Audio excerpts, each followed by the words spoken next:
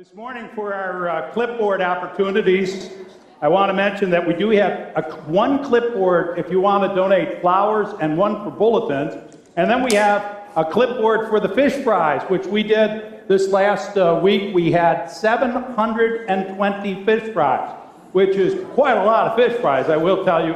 We appreciate all the help and all the work people did. We have 4 more to come. So come and join us for those. We'd love to have you there. If you want to help out, that's what the clipboards are for. This is the day that the Lord has made. We will rejoice and be glad in it. If any kids want to come up and sing, they're welcome to join us.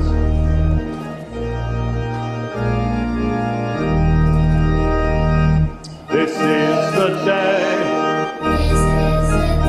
that the Lord has made. Let us rejoice and be glad in it. This is the day that the Lord has made. Let us rejoice and be glad in it. This is the day that the Lord has made. We're the Fish Fry Cleanup Crew. Fill out your friendship card to get on the mailing list, sign up for activities, list any prayers or concerns, and any notes for the staff. A welcome gift is available for new visitors and can be picked up at the connection site in the back of the sanctuary following worship. Welcome to our church. Shall we pray together? Dear Lord in heaven, we thank you for your presence in our lives, and we pray now that you would especially make that known to us as we gather for worship with you. Bless us, pour your Spirit down on us, take away all the thoughts and concerns of the day, and just fill us with you. For it's in Jesus' name we pray. Amen. I'd like to invite you, if you're able to stand as we sing together, All Hail the Power of Jesus' Name.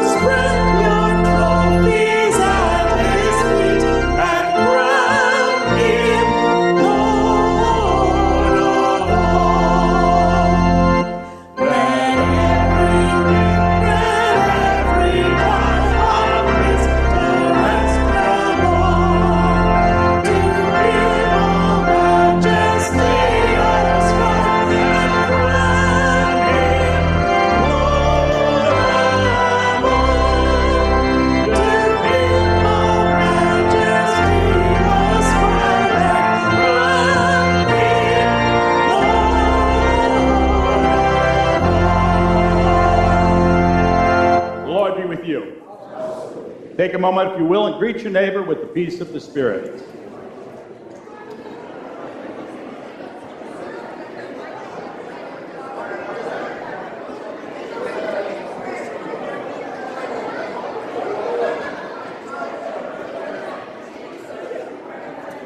I'd like to invite the kids to come up and join me now. If any of the kids want to come up.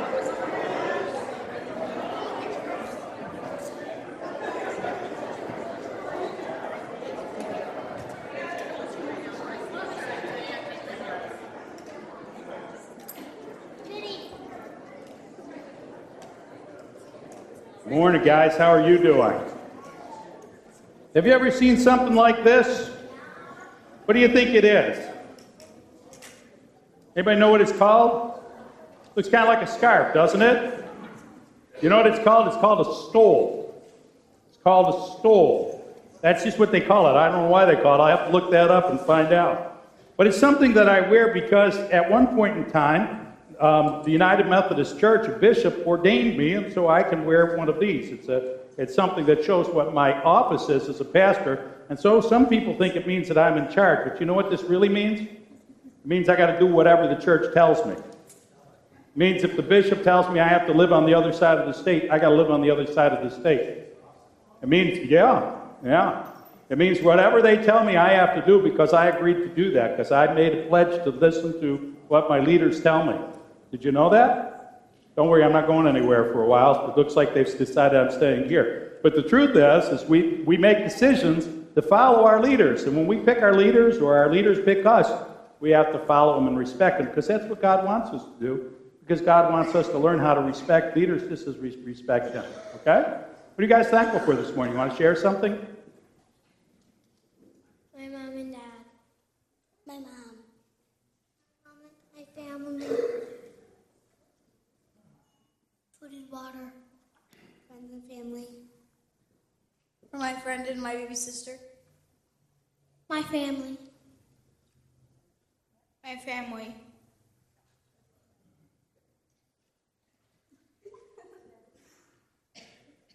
Let's pray together.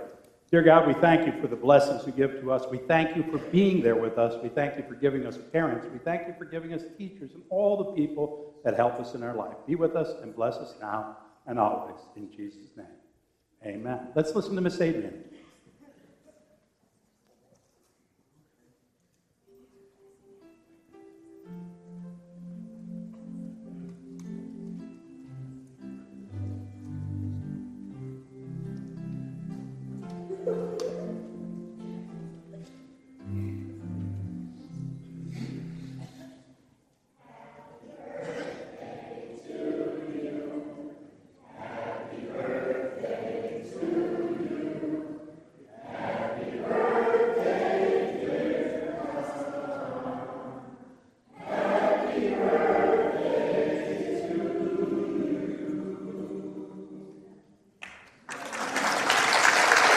Thank you for not singing, "How old are you?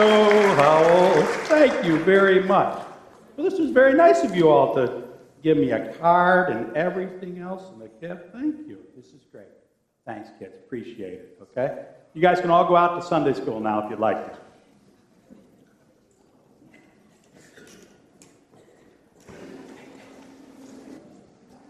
I have to tell you what I'm thankful for this morning before you all ask me. At 9 a.m. on Monday, 12 guys showed up to hang drywall in our church. In about 4 or 5 hours, we got all the drywall up. We put the mud on it, we sanded it, we painted it. The kids are ready to go back to school this Monday morning. Now, if we had hired professionals to do this, I figure it'd be done about July. So I appreciate all the help of people who make things like that happen.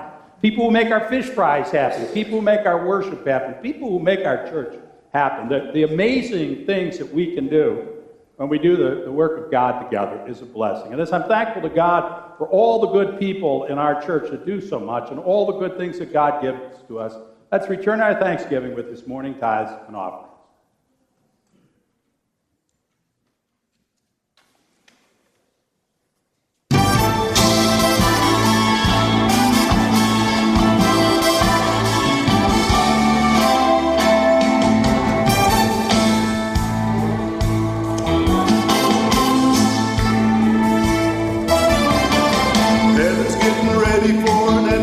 Celebration to begin it.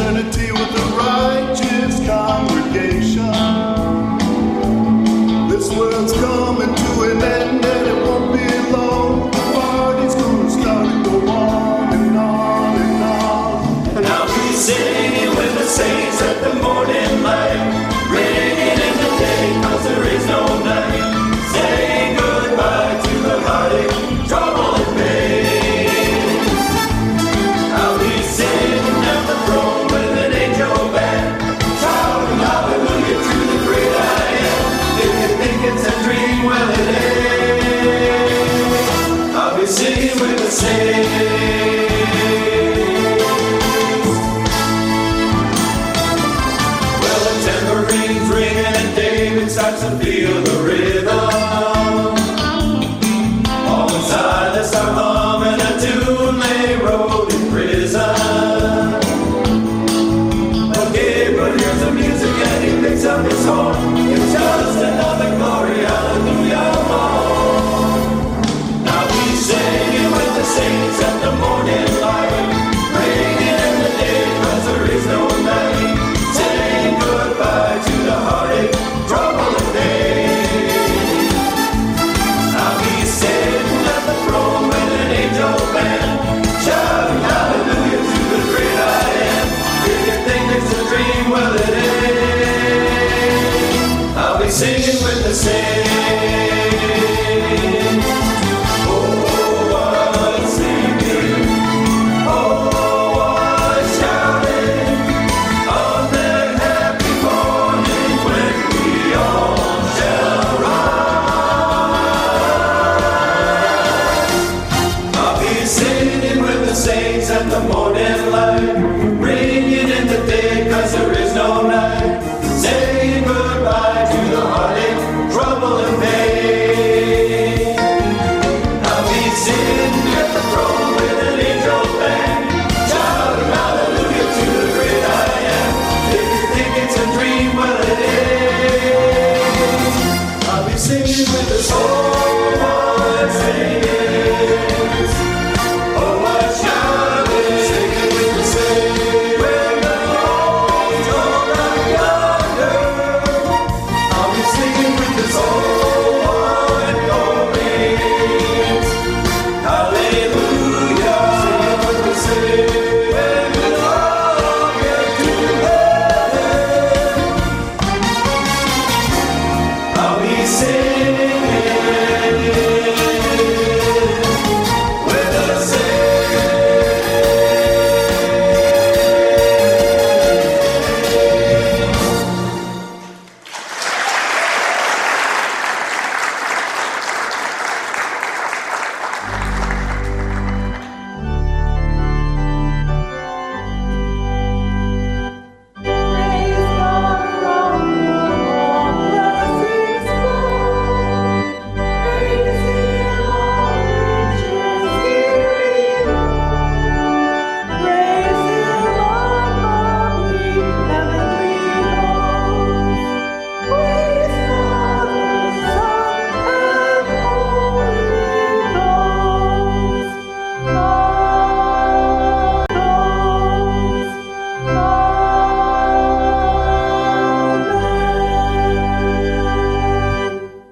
Dear Heavenly Father, we give you thanks and praise for this day, for the opportunity to gather together and to worship, and to be able to give you of our gifts, tithes, and offerings. Give us wisdom, Lord God, as you bless these offerings, that we would know how to best use them for the furtherance of your kingdom, that many would be drawn to salvation in Jesus Christ. It is in Jesus' name we pray. Amen. Please be seated. Thank you so much for all of your prayers. After Pastor Tom kicked me out of church last week, I did very much need to rest and get over whatever was going on with my throat and my head and everything. And I know that a number of folks were praying, and I appreciate that so very much. God does heal. God does stand by us when whatever we're in the midst of. Amen. Amen. We do have some folks that we need to be concerned about. Too, this morning, with all of our joys that are in our hearts with the beautiful day and being able to be here and worship. But we do have some folks who are in need of our prayers. Joanna Papaleo is in the hospital. She's having some health issues and is waiting on surgery. We have Jan Gertz. She is in the hospital again. She has congestive heart failure, and she is improving, I understand. So this is a good thing. We just need to continue to pray for her as well. Sherry Wald is having multiple serious health concerns. We want to keep her in our prayers. Marlene Morrison will be having sinus surgery on March 7th. Marlene Morrison will be having sinus surgery on March 17th. We need to keep the Spedding family in prayer. Todd is going to be having having surgery on his foot, and he's on crutches right now, and his sister is in the midst of chemo and radiation therapies and such for cancer, and so we need to keep that family in our prayers. And Dave and Jill Dybel, we want to keep them in our prayers as well, and their family. Dave's mother, Mary, died on Thursday, and so she's gone home to be with the Lord, and we are together in sorrow with that family. So many concerns. And with these concerns and those that are on your hearts as well, let's turn to the Lord in prayer.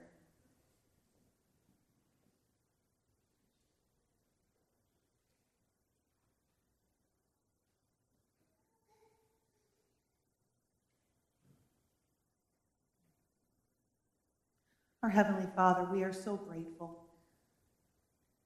You are the God of all creation, great and worthy to be praised, and yet you are concerned about us. You rejoice with us when we are rejoicing, and you are grieving with us when we are in grief. You stay with us through all of the troubles of this life. Walk with us in every moment of every day. We are so grateful. We lift up to you now all of those folks who are sick and infirm, in need of a healing touch from you. We do pray that you will touch them and make them whole from the tops of their heads to the soles of their feet, in their spirits, in their souls, and in their bodies, Lord God. Father, we pray for all of those who are caring for them. We pray for wisdom for the medical professionals. We pray for compassionate, patient hearts. We ask also for a special blessing on those who care for them in their homes or wherever else it is that they may be, where they're receiving care, Lord.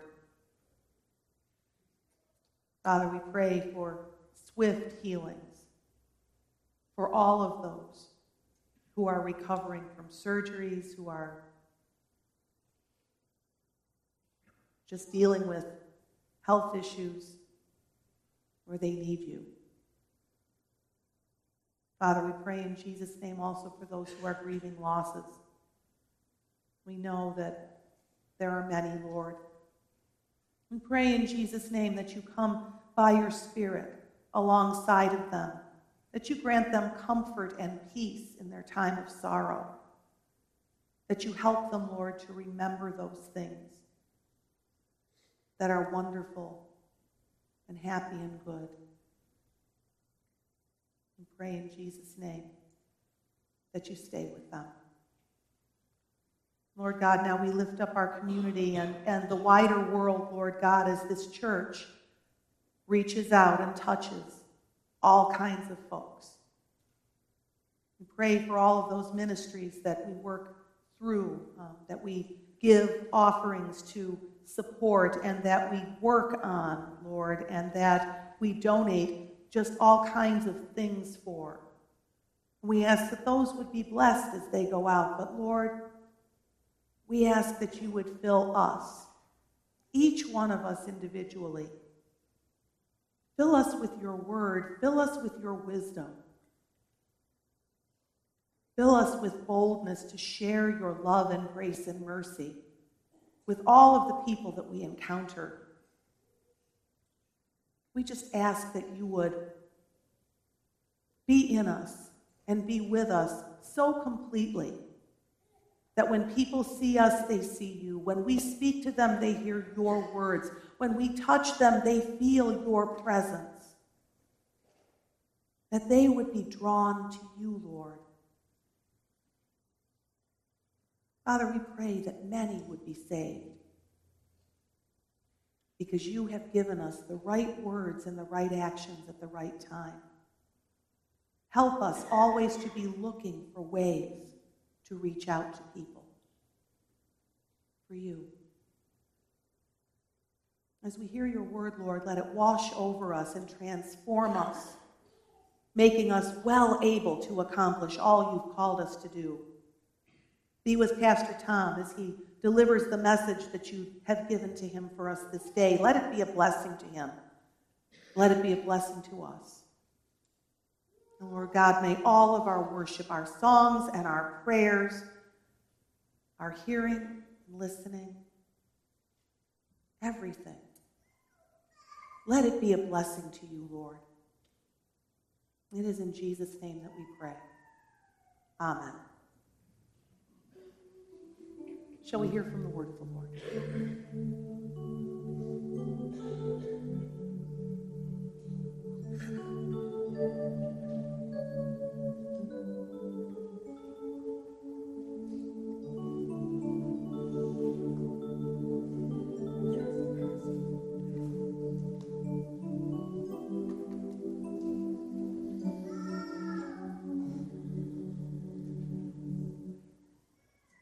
Good morning.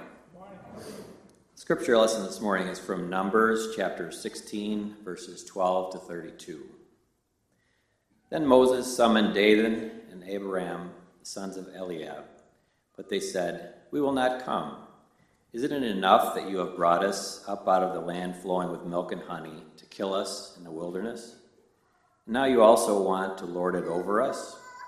Moreover, you haven't brought us into a land flowing with milk and honey, or given us an inheritance of fields and vineyards. Do you want to treat these men like slaves? No, we will not come." Then Moses became very angry and said to the Lord, "Do not accept their offering. I have not taken so much as a donkey from them, nor have I wronged them, any of them." Moses said to Korah, "You and all your followers are to appear before the Lord tomorrow, you and they and Aaron. Each man is to take his censer and put incense in it, 250 censers in all, and present it before the Lord. You and Aaron are to present your censers also." So each of them took his censer, put burning coals and incense in it, and stood with Moses and Aaron at the entrance to the tent of meeting. When Korah had gathered all his followers in opposition to them at the entrance to the tent of meeting, the glory of the Lord appeared to the entire assembly. The Lord said to Moses and Aaron, "Separate yourselves from this assembly, so I can put an end to them at once." But Moses and Aaron fell face down and cried out, "O God, the God who gives breath to all living things, will you be angry with the entire assembly when only one man sins?" Then the Lord said to Moses, "Say to the assembly, move away from the tents of Korah, Dathan, and Abiram." Moses got up and went to Dathan and Abiram, and the elders of Israel followed him. He warned the assembly, "Move back from the tents of these wicked men. Do not touch anything belonging to them, or you'll be swept away because of all their sins." So they moved away from the tents of Korah, Dathan, and Abiram. Dathan and Abiram had come out and were standing with their wives, children, and little ones at the entrances to their tents. Then Moses said, "This is how you will know that the Lord has sent me to do all these things, and that it was not my idea. If these men die a natural death and suffer the fate of all mankind, then the Lord has not sent me. But if the Lord brings out something totally new, and the earth opens its mouth and swallows them, with everything that belongs to them, and they go down alive into the realm of the dead, then you will know that these men have treated the Lord with contempt." As soon as he finished saying all this, the ground under them split apart, and the earth opened its mouth and swallowed them and their households, and all those associated with Korah, together with their possessions. This is the word of the Lord.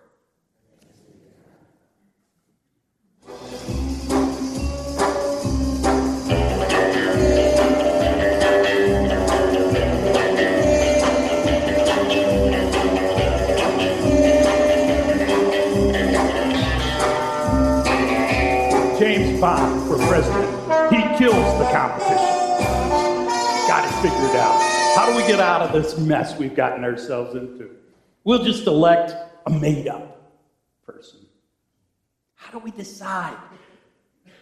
Had people asking me that. "Pastor, who should we vote for?" You're not going to get an endorsement from me. How does a Christian decide who should be the leaders? What does the Bible say? Is it by democracy? There's not a lot of democracy in the Bible. In fact, tell you the truth, there's not as much democracy in our culture as you might think.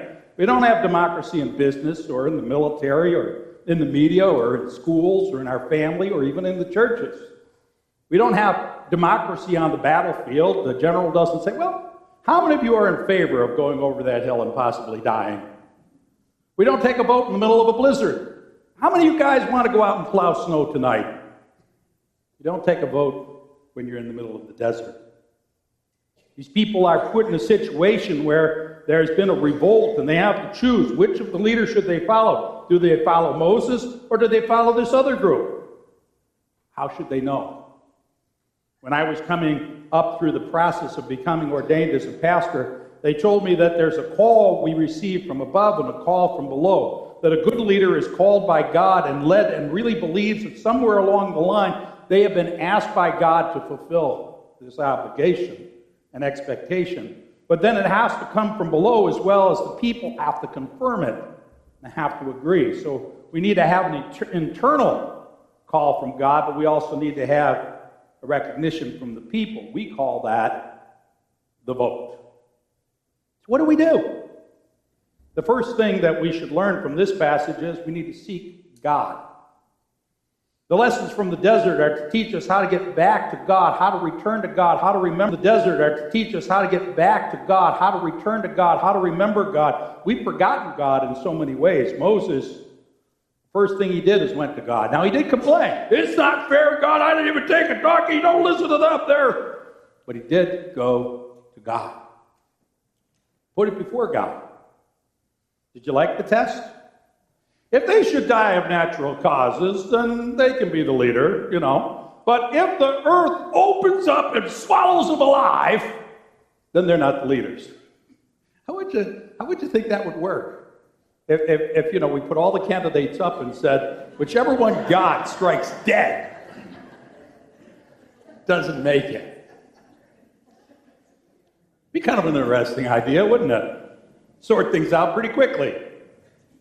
They lived in the desert. They needed something a little more dramatic than us. We don't need God to zap people dead.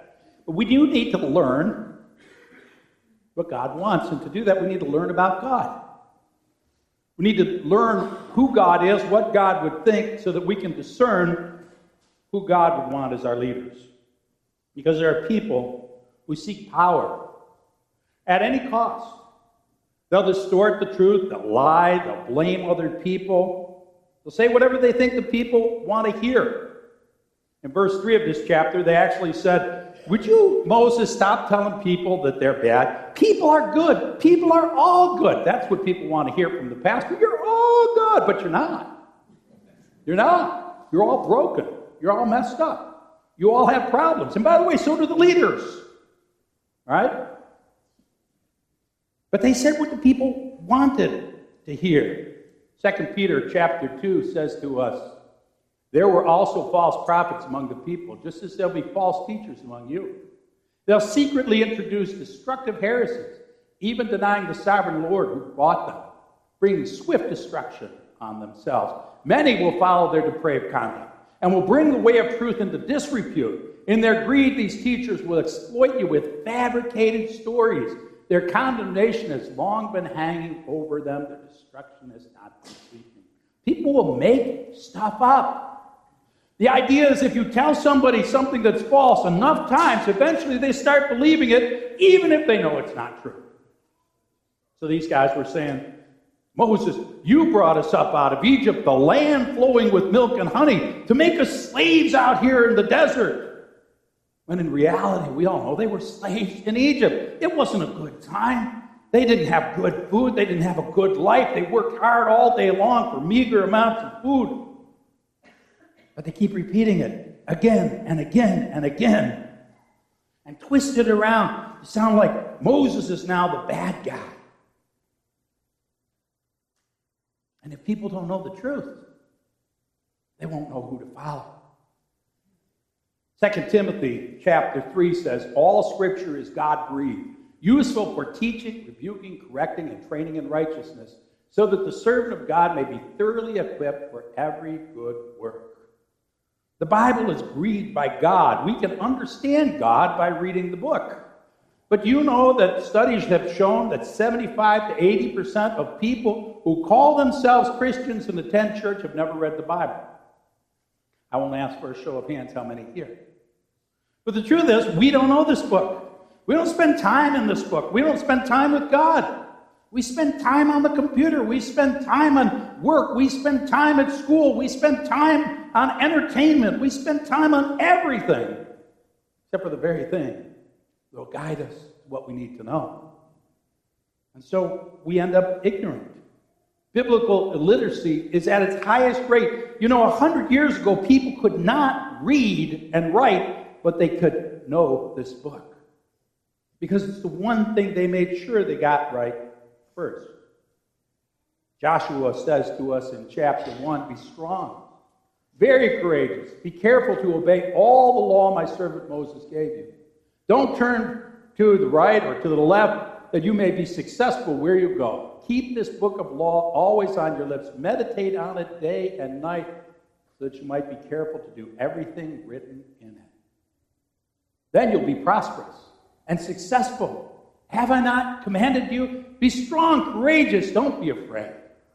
Don't be discouraged. For the Lord your God will be with you wherever you go. Do we take God wherever we go?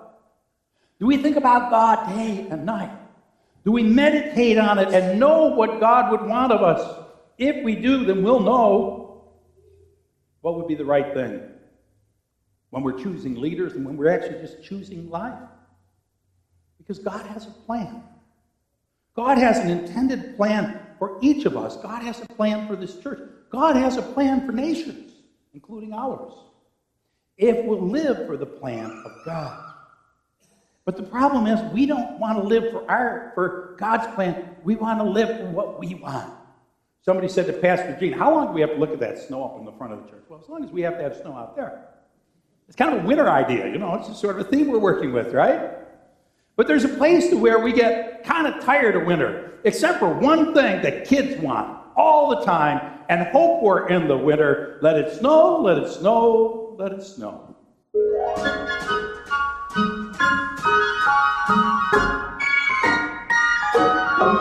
Oh, the weather outside is frightful, but the fire is so delightful.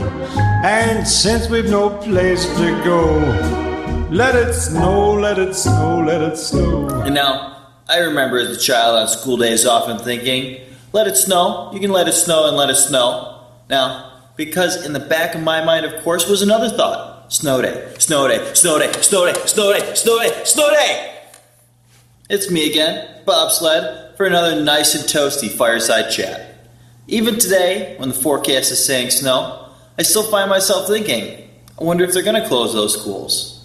Now, do you remember those days when you were a kid, cheering on the snow with the hopes of the world being shut down? We just need another day to play. We would get on the phone with our friends, excitedly talking about the possibility of staying home with another snow day. Now, things have advanced since then, and parents can now tell if their children have that snow day fever when they notice their children's pajamas on inside out, or sleeping with a spoon under their pillow, or the newest fad, still don't know how this works, but flushing ice down the toilet. Now, snow day fever is real. It was hard to sleep on those days knowing that school might be closed. We'd wake up extra early and check right away, is our school listed with the closings? And then, quite often, the defeat sets in. Nope, it's still open. But there was a great lesson learned from living all those winters in western New York. I learned that it really wasn't my decision. Some brazen youngsters have even been known to go into pleading mode, begging parents to stay home anyways. You know what my parents would have said? You're going. And I walked to school in the snow. Yes, it was uphill both ways. We learned early on that the decision is not ours to make, and that we need to obey even if we didn't like it or didn't think it was fair. Ultimately, it's God who would control if there was going to be enough snow to cause schools to close. The people at the school would decide if there would be school, and my parents would just reinforce their decision. Can you imagine if the kids got to make that decision of whether they should go to school or stay home and play? It was a very important lesson to learn to respect and obey those who made the decisions. And sometimes there is enough snow and school is closed, and we certainly learn to rejoice and play then. Let it snow, let it snow, let it snow. Thank you.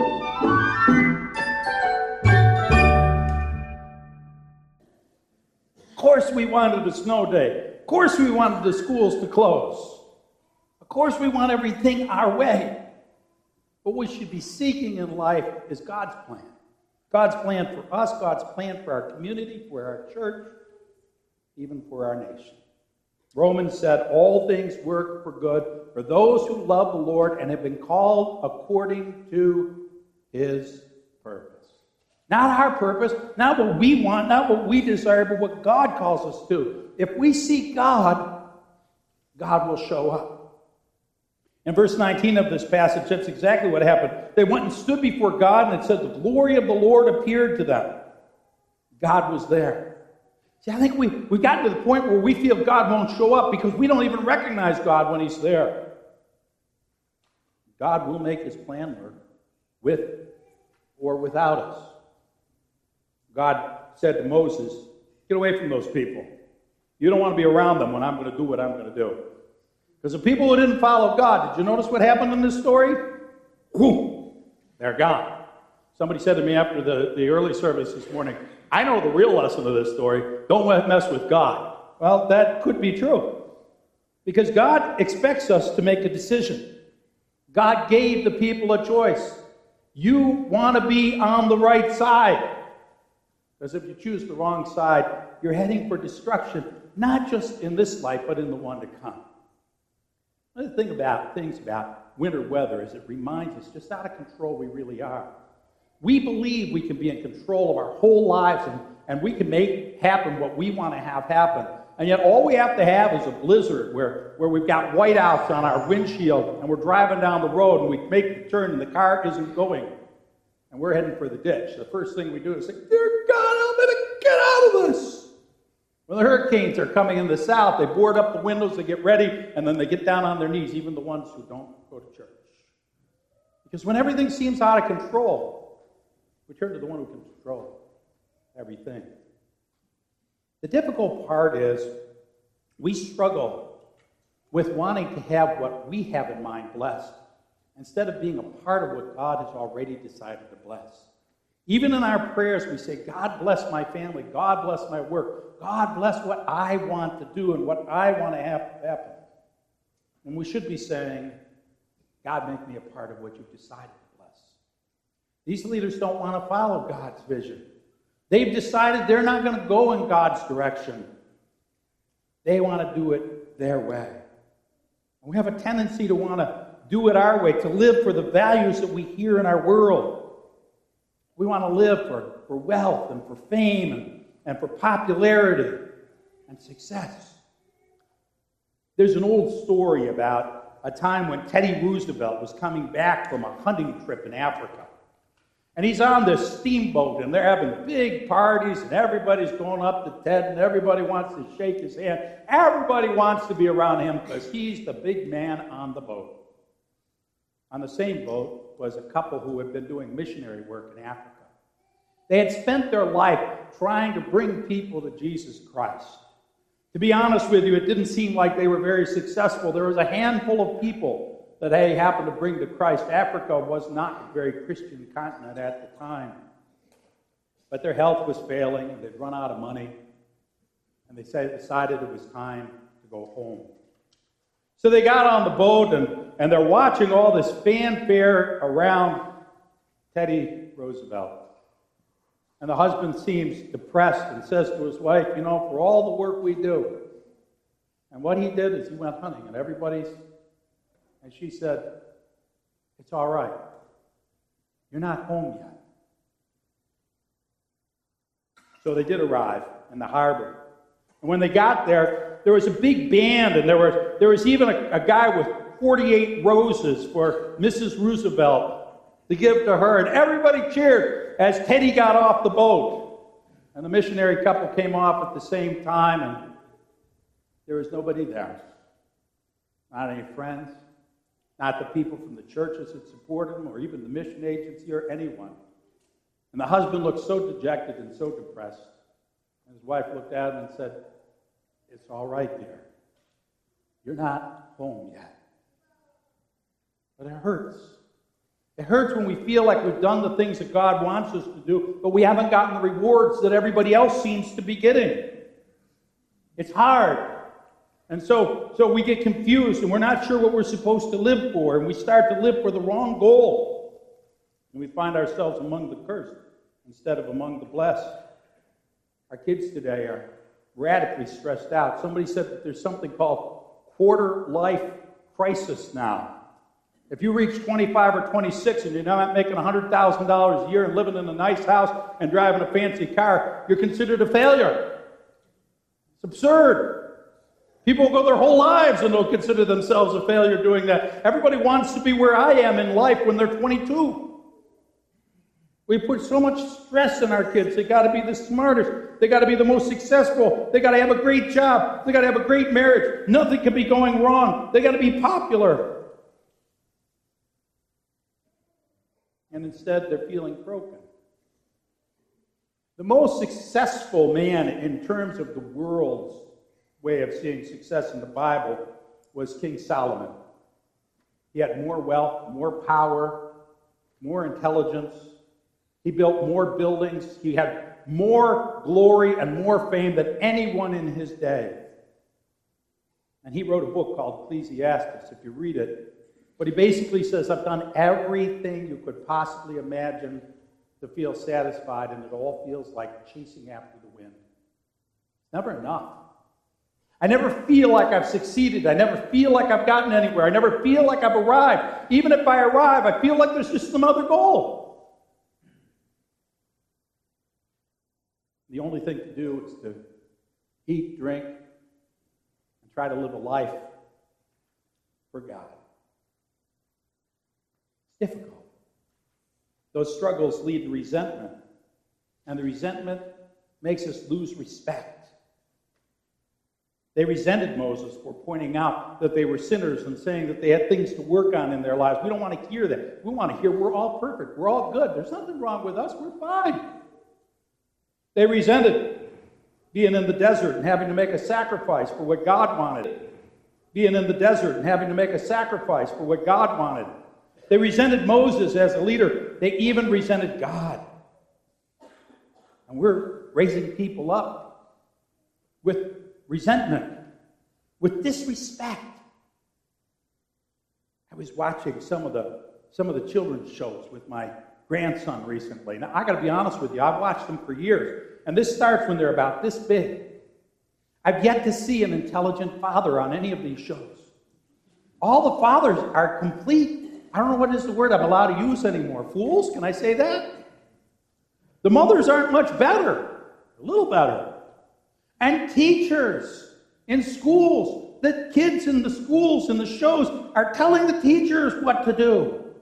As if the teachers know nothing and the kids are so brilliant. Principals, my gosh, you want to talk about the most clueless group of people on the face of the earth according to television. It's principals. They know nothing at all. It's fascinating. What a difference from Father knows best. My 3 sons. I know some of you go, what is he talking about? That's okay. Go on Hulu. You can find them. They're back there somewhere. I'm not saying everything was perfect years ago, but this sense of total disrespect. You know, in this political race, it's not about how we can build things up, how we can do wonderful things for our nation, how we can make things fantastic, but how can we destroy the other person, make them look like they are completely clueless and terrible and evil. Of course they have problems. Of course they have faults. They're like us. Would you want to run for president? Seriously? I want to remind you, it was only a few years back that somebody was running for president and they were quoting his pastor's sermons. So not only do you have to live on your reputation, you've got to deal with mine. Oh, gosh. Do you really want to go there? I told him to destroy the tapes of my sermons. I don't want them around. It's frightening, the disrespect that we've created because we're living for the wrong thing. It's not about being perfect. It's about being forgiven. It's not about being rich. It's about being blessed. It's not about getting it our way, but getting it God's way. It's not about being famous and popular with people, but being acceptable before God. Famous and popular with people, but being acceptable before God. So this couple get off the boat. There's no one there to greet them. They walked to their little apartment that they kept while they were away. They thought maybe at least there'd be some friends or family or folks waiting there. But instead, when they got to the apartment, it was dark. There was no food except a couple of cans of something in the cupboard they had left months before. The wife walked into the kitchen. She was downcast and went about her work, didn't say a thing. Her husband went into the bedroom to pray. When we feel as if life is just breaking us, even when we're trying to do what God wants us to do, is when leaders step up instead of stepping off. See, leaders lead by following God. Leaders lead by doing what's right, not what's easy. By doing what serves God, not what serves them. If you read the story of Moses, he doesn't strike you as one of those backslapping, hand-shaking kind of a guy. He almost seems a little miserable about his work, like he doesn't want to be there. You know why? He doesn't want to be there. Moses was 80 years old. I want you to picture this. He's semi-retired. He does a little take care of a few sheep to get him out of the house, before his father-in-law. He's like the greeter down at Walmart, It's a pretty simple job, no big deal. I just do it so I'm not sitting around the house all the time. And God says, I want you to go down to Egypt and get my people out of Israel. And Moses said, are you crazy? I'm 80 years old. I don't even talk well. And God said, I told you to go, Moses. Moses didn't volunteer to be a leader. He was drafted. He had no desire to do this. He did it not because he was looking for some special reward. He didn't become the king of Israel. He didn't get rich. He spent his life wandering around with a bunch of complaining, miserable people out in the desert and then died. But when God calls from above, we have to decide whether we're going to answer or whether we're not. Whether we're going to live for what God's plan is or whether we're going to live for what we want. I don't want to be a pastor. Maybe some of you don't like hearing that, but I didn't want to be a pastor. I thought that was the craziest idea God had. I was driving a truck taking care of people's lawns. Seriously, God, you know who I am. You don't want me to do this. This is crazy. I finally got a decent life. Leave me alone. Maybe when I'm retired. But God didn't ask me. God told me. And so I'm here. Some people say, well, you'll be a pastor until you die. I said, you know what? My goal is somewhere I'm going to retire, and then I'm going to turn in my credentials, and I'm going to be a civilian again. Because the hardest part about being a pastor is not preaching. It's not about being with people when they're having troubles and difficulties. The hardest part is that somewhere along the line, people keep looking for you to make decisions and decide things and tell them what should be and what shouldn't be. And you know what? I mess up. I do. Any of you have been around here long enough, and I've been here 26 years. No, I mess up. Because that's what happens. You can't help it. We're all human. We make mistakes. We fall short of the glory of God. Nobody's perfect. People are more than willing to point that out. For everybody. For Moses. For our leaders. For you.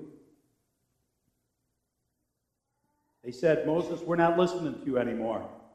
When God showed up, Moses said to the people, just giving you a suggestion, but if I were you, I'd be moving away from them and move over there. And I got to tell you, the best part of this passage is it says the people moved. The people moved.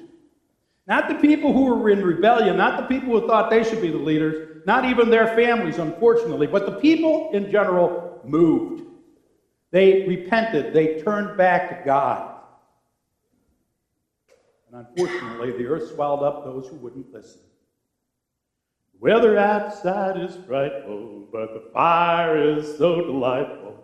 And since we've no place to go, let it snow, let it snow, let it snow. Snow days. Wonderful things. What's the matter with the school? Why don't they do snow days all the time? Could you imagine how hard it is to run a school system?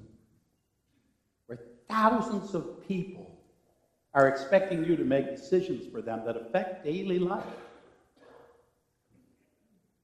The principal hears that snow is coming. They have to decide whether they're going to have school or not. And if they close the school, then there's people that will actually not receive a wage that day, because not everybody gets a wage if they don't go to work, you know. Some people only get paid when they show up. They're going to have parents who are going to have to go out and find childcare and find somebody to take care of their kids. They weren't expecting that. And kids will miss their lessons. And I don't know if you know this, but if a school doesn't have 180 days of instruction, they have to find a way to make that work. So if there's too many snow days, you know what you lose? You lose spring break. How's that going to feel? Wait a minute, principal. We weren't planning on that now. It's hard. And worst of all, if they make the decision to keep the school open when they should have closed it, then they put hundreds, maybe thousands of people's lives at risk. I wouldn't want to be the one making that decision when the weather looks frightful outside. Leadership is difficult. It's serious business. If the leaders make the wrong decision, people could die. In this story, they did die. We know that depending on how our leaders lead our country, people may live or people may die. It's not easy. It's not a game. I'm praying for this country. I'm praying for our elections. I'm praying for our leaders. I'm praying for our people to understand what God would have us to do. To have leaders that are called by God, doing what God wants. See, verse 30, what it said is, it wasn't Moses that they were turning their backs on. It was God they were showing contempt for. Do you really think that God becomes God if we take a vote and say yes? Do you really think that it's all decided by majority rule? Do you really think on the day we stand before God and He's on His judgment seat, and if the decision is going to be made of whether we go to heaven or hell, they're going to ask, all in favor of Johnny going into heaven? God is the ultimate one we need to please. 2 Chronicles says to us, God is with us. He's our leader. He's our leader. Even if the priests with their trumpets sound the battle cry against you, stay with God. God. God is the one we need to please and we need to choose. The purpose of this life isn't power, isn't wealth, isn't fame, isn't being perfect, isn't being successful. The purpose of this life is get to the next one. They felt sad. The wife rarely sang or whistled or did anything. She just went about making up a simple meal. When she called her husband to come out of the bedroom, he walked out and he had a smile on his face. And she said, "What's happened?" He said, "Well, I was talking to God." And he said, "Don't worry about it. You're not home yet."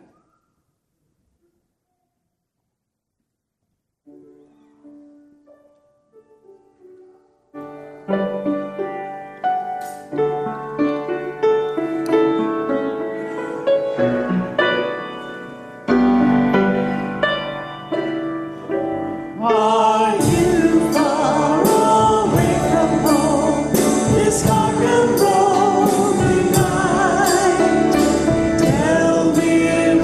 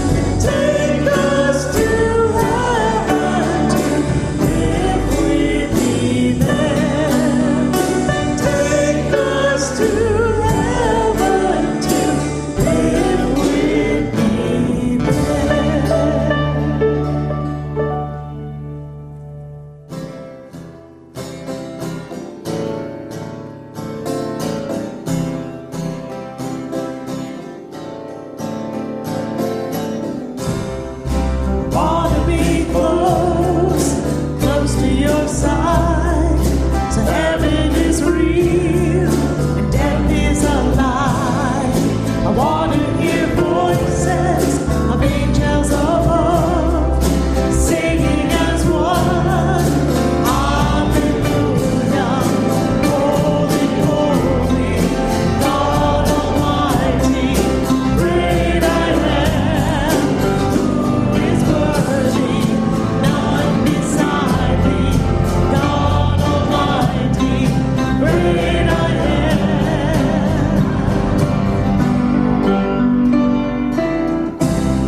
I wanna be near to your heart, loving the world, hating the dark.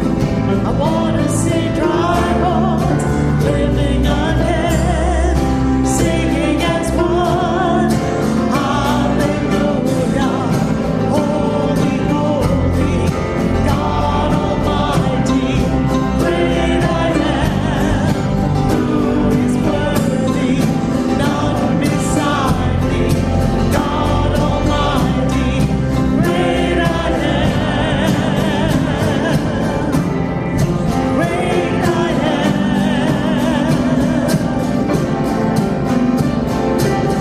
The mountains shake before you, the demons run and flee. At the mention of your name, King of Majesty, there is no power in hell or any who can stand before the power and the presence of the great I am. The great I am. The great I am. The great I am. The great I am. The great I am. Hallelujah.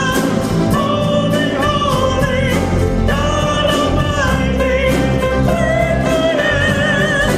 Who is worthy? None beside thee. God Almighty, great I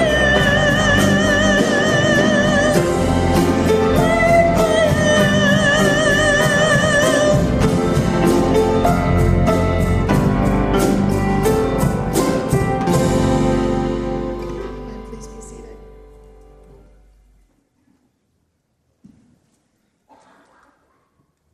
You know, we make mistakes. We choose the wrong way. We go towards the wrong values, or we just simply get messed up. We need to remember that it's not about being perfect. It's not about even finding leaders who are perfect. It's not about whether or not we're going to get it right all the time, just whether we're with the right one. God, the one who can make it right in the end. So that's why we come before God every week to confess. Not that we're perfect, not that we've got all the right answers, not that we've made it all the right decisions, but because we haven't. We'll turn it over to Him so that we can put it behind us and move forward and do our best again. Let's pray. Dear God in heaven, I have sinned. I failed to do the right thing. I make the wrong choices. I live to the wrong values. Forgive me, Lord. Guide me, Lord. Help me to repent, to turn towards you, to be an example for people who look to me, that I might lead where you would have me lead, and follow where I need to follow, especially following you. In Jesus' name we pray. Amen. God said if we confess our sin and we repent or turn from our sin, He will forgive us. In the name of Jesus Christ, your sins are forgiven. Glory to God.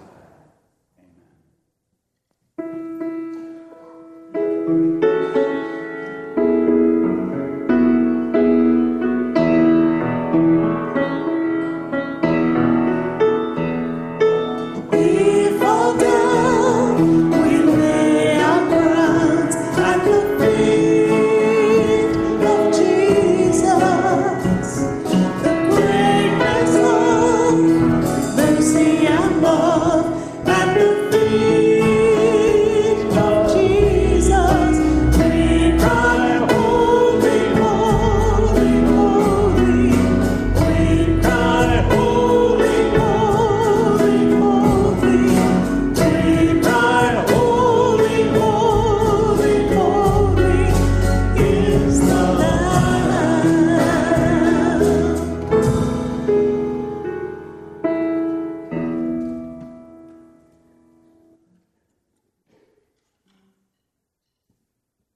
until that day when we are home,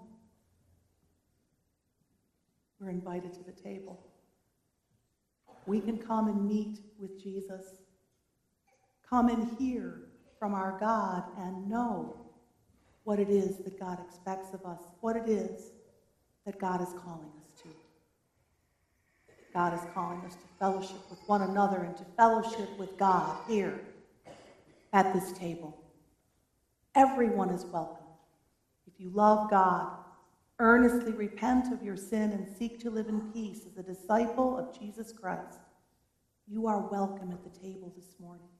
Welcome to come, to meet with Jesus, to hear what God would speak to you. So come this morning.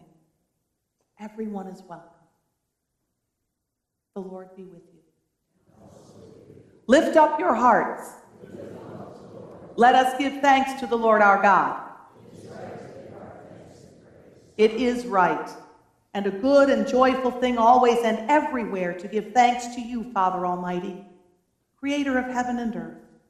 You brought all things into being and called them good. From the dust of the earth you formed us into your image and breathed into us the breath of life. When we turned away and our love failed, your love remained steadfast. When rain fell upon the earth for 40 days and 40 nights, you bore up the ark on the waters and saved Noah and his family and made covenant with every living creature on earth. When you led your people to Mount Sinai for 40 days and 40 nights, you gave us your commandments and made us your covenant people. When your people forsook your covenant, your prophet Elijah fasted for 40 days and 40 nights. And on your holy mountain, he heard your still small voice. And so with your people on earth and all the company of heaven, we praise your name and join their unending hymn. Holy, holy, holy Lord, God of power and might. Heaven and earth are full of your glory. Hosanna in the highest. Blessed is he who comes in the name of the Lord. Hosanna in the highest. Holy are you, and blessed is your Son, Jesus Christ. When you gave him to save us from our sin, your Spirit led him into the wilderness. There he fasted 40 days and 40 nights to prepare for his ministry. When he suffered and died on a cross for our sin, you raised him to life, presented him alive to the apostles during 40 days, and exalted him at your right hand. By the baptism of his suffering, death, and resurrection, you gave birth to your church, delivered us from slavery to sin and death, and made with us a new covenant by water and the Spirit. Now, when we, your people, prepare for the yearly feast of Easter, you lead us to repentance for sin and cleansing of our hearts, that during these 40 days of Lent, we may be gifted and graced to reaffirm the covenant you made with us through Christ. And on the night in which Jesus gave himself up for us, he took bread and he gave thanks to you. He broke the bread and gave it to his disciples, saying, "Take, eat. This is my body, which is given for you. Do this in remembrance of me." And when the supper was over, he took the cup and he gave you thanks and praise, and he gave it to his disciples. He said, "Drink from this, all of you. This is the cup of my blood, the blood of the new covenant, poured out for you, poured out for many, for the forgiveness of sin. Do this as often as you drink it, in remembrance of me."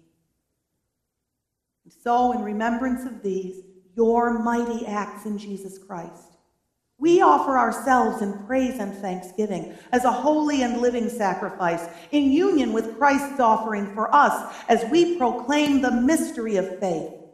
Christ has died. Christ is risen. Christ will come again. Pour out your Holy Spirit on us gathered here.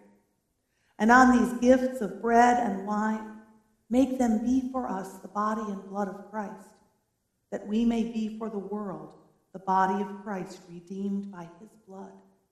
By your Spirit, make us one with Christ, one with each other, and one in ministry to all the world until Christ comes in final victory, and we feast at his heavenly banquet. Through your Son, Jesus Christ, with the Holy Spirit in your holy church, all honor and glory is yours, Almighty Father, now and forever. Amen. Shall we pray together with the confidence of children of God? The prayer Jesus taught us. Our Father, who art in heaven, hallowed be thy name. Thy kingdom come, thy will be done, on earth as it is in heaven.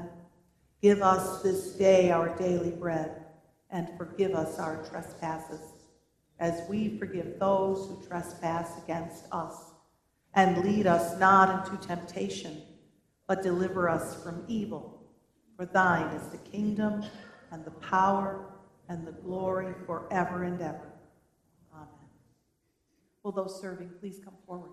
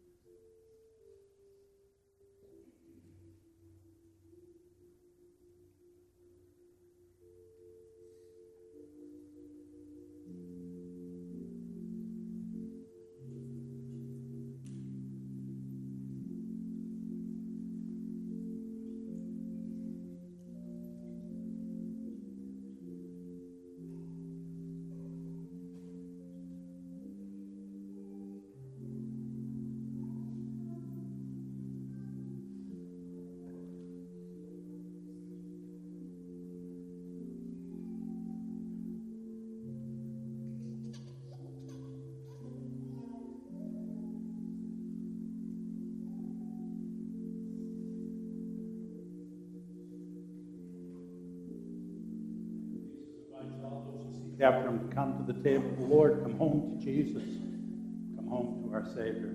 You're welcome at the table at the rail, prepared for healing and anointing, to light a candle. Come and join us with the Lord.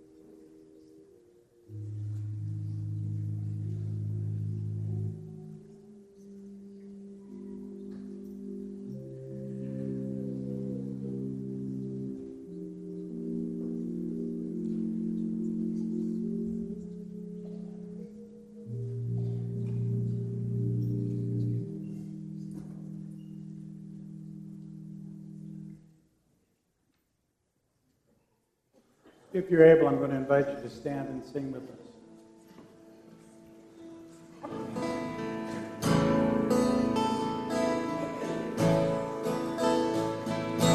You stood before creation,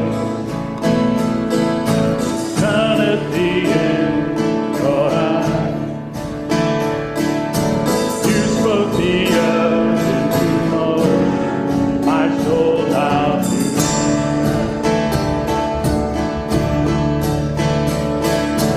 to you stood before my bed,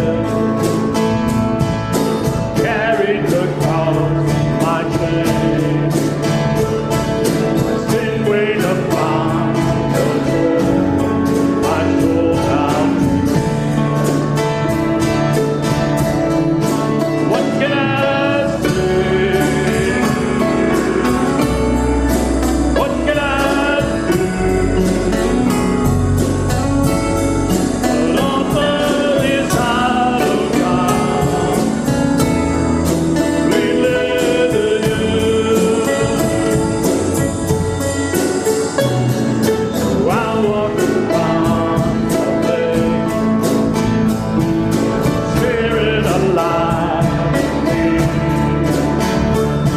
I like to declare your promise, my soul now. What can I say? What can I do? But offer this heart of God, completely to you.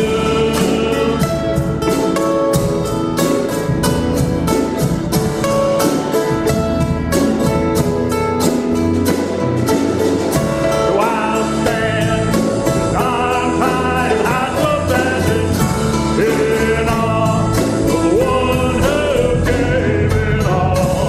I'll stand, my soul, Lord, you surrendered all I am. It's yours.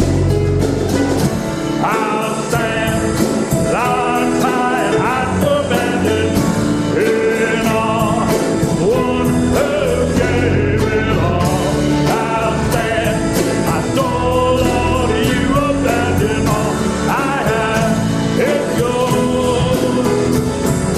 All I am, it's yours.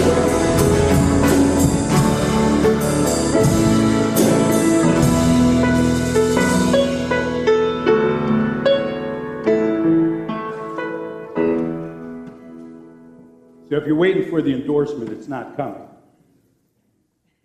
We have to decide in our own hearts what God is leading us to do, what God is leading us to be, what God wants us to decide.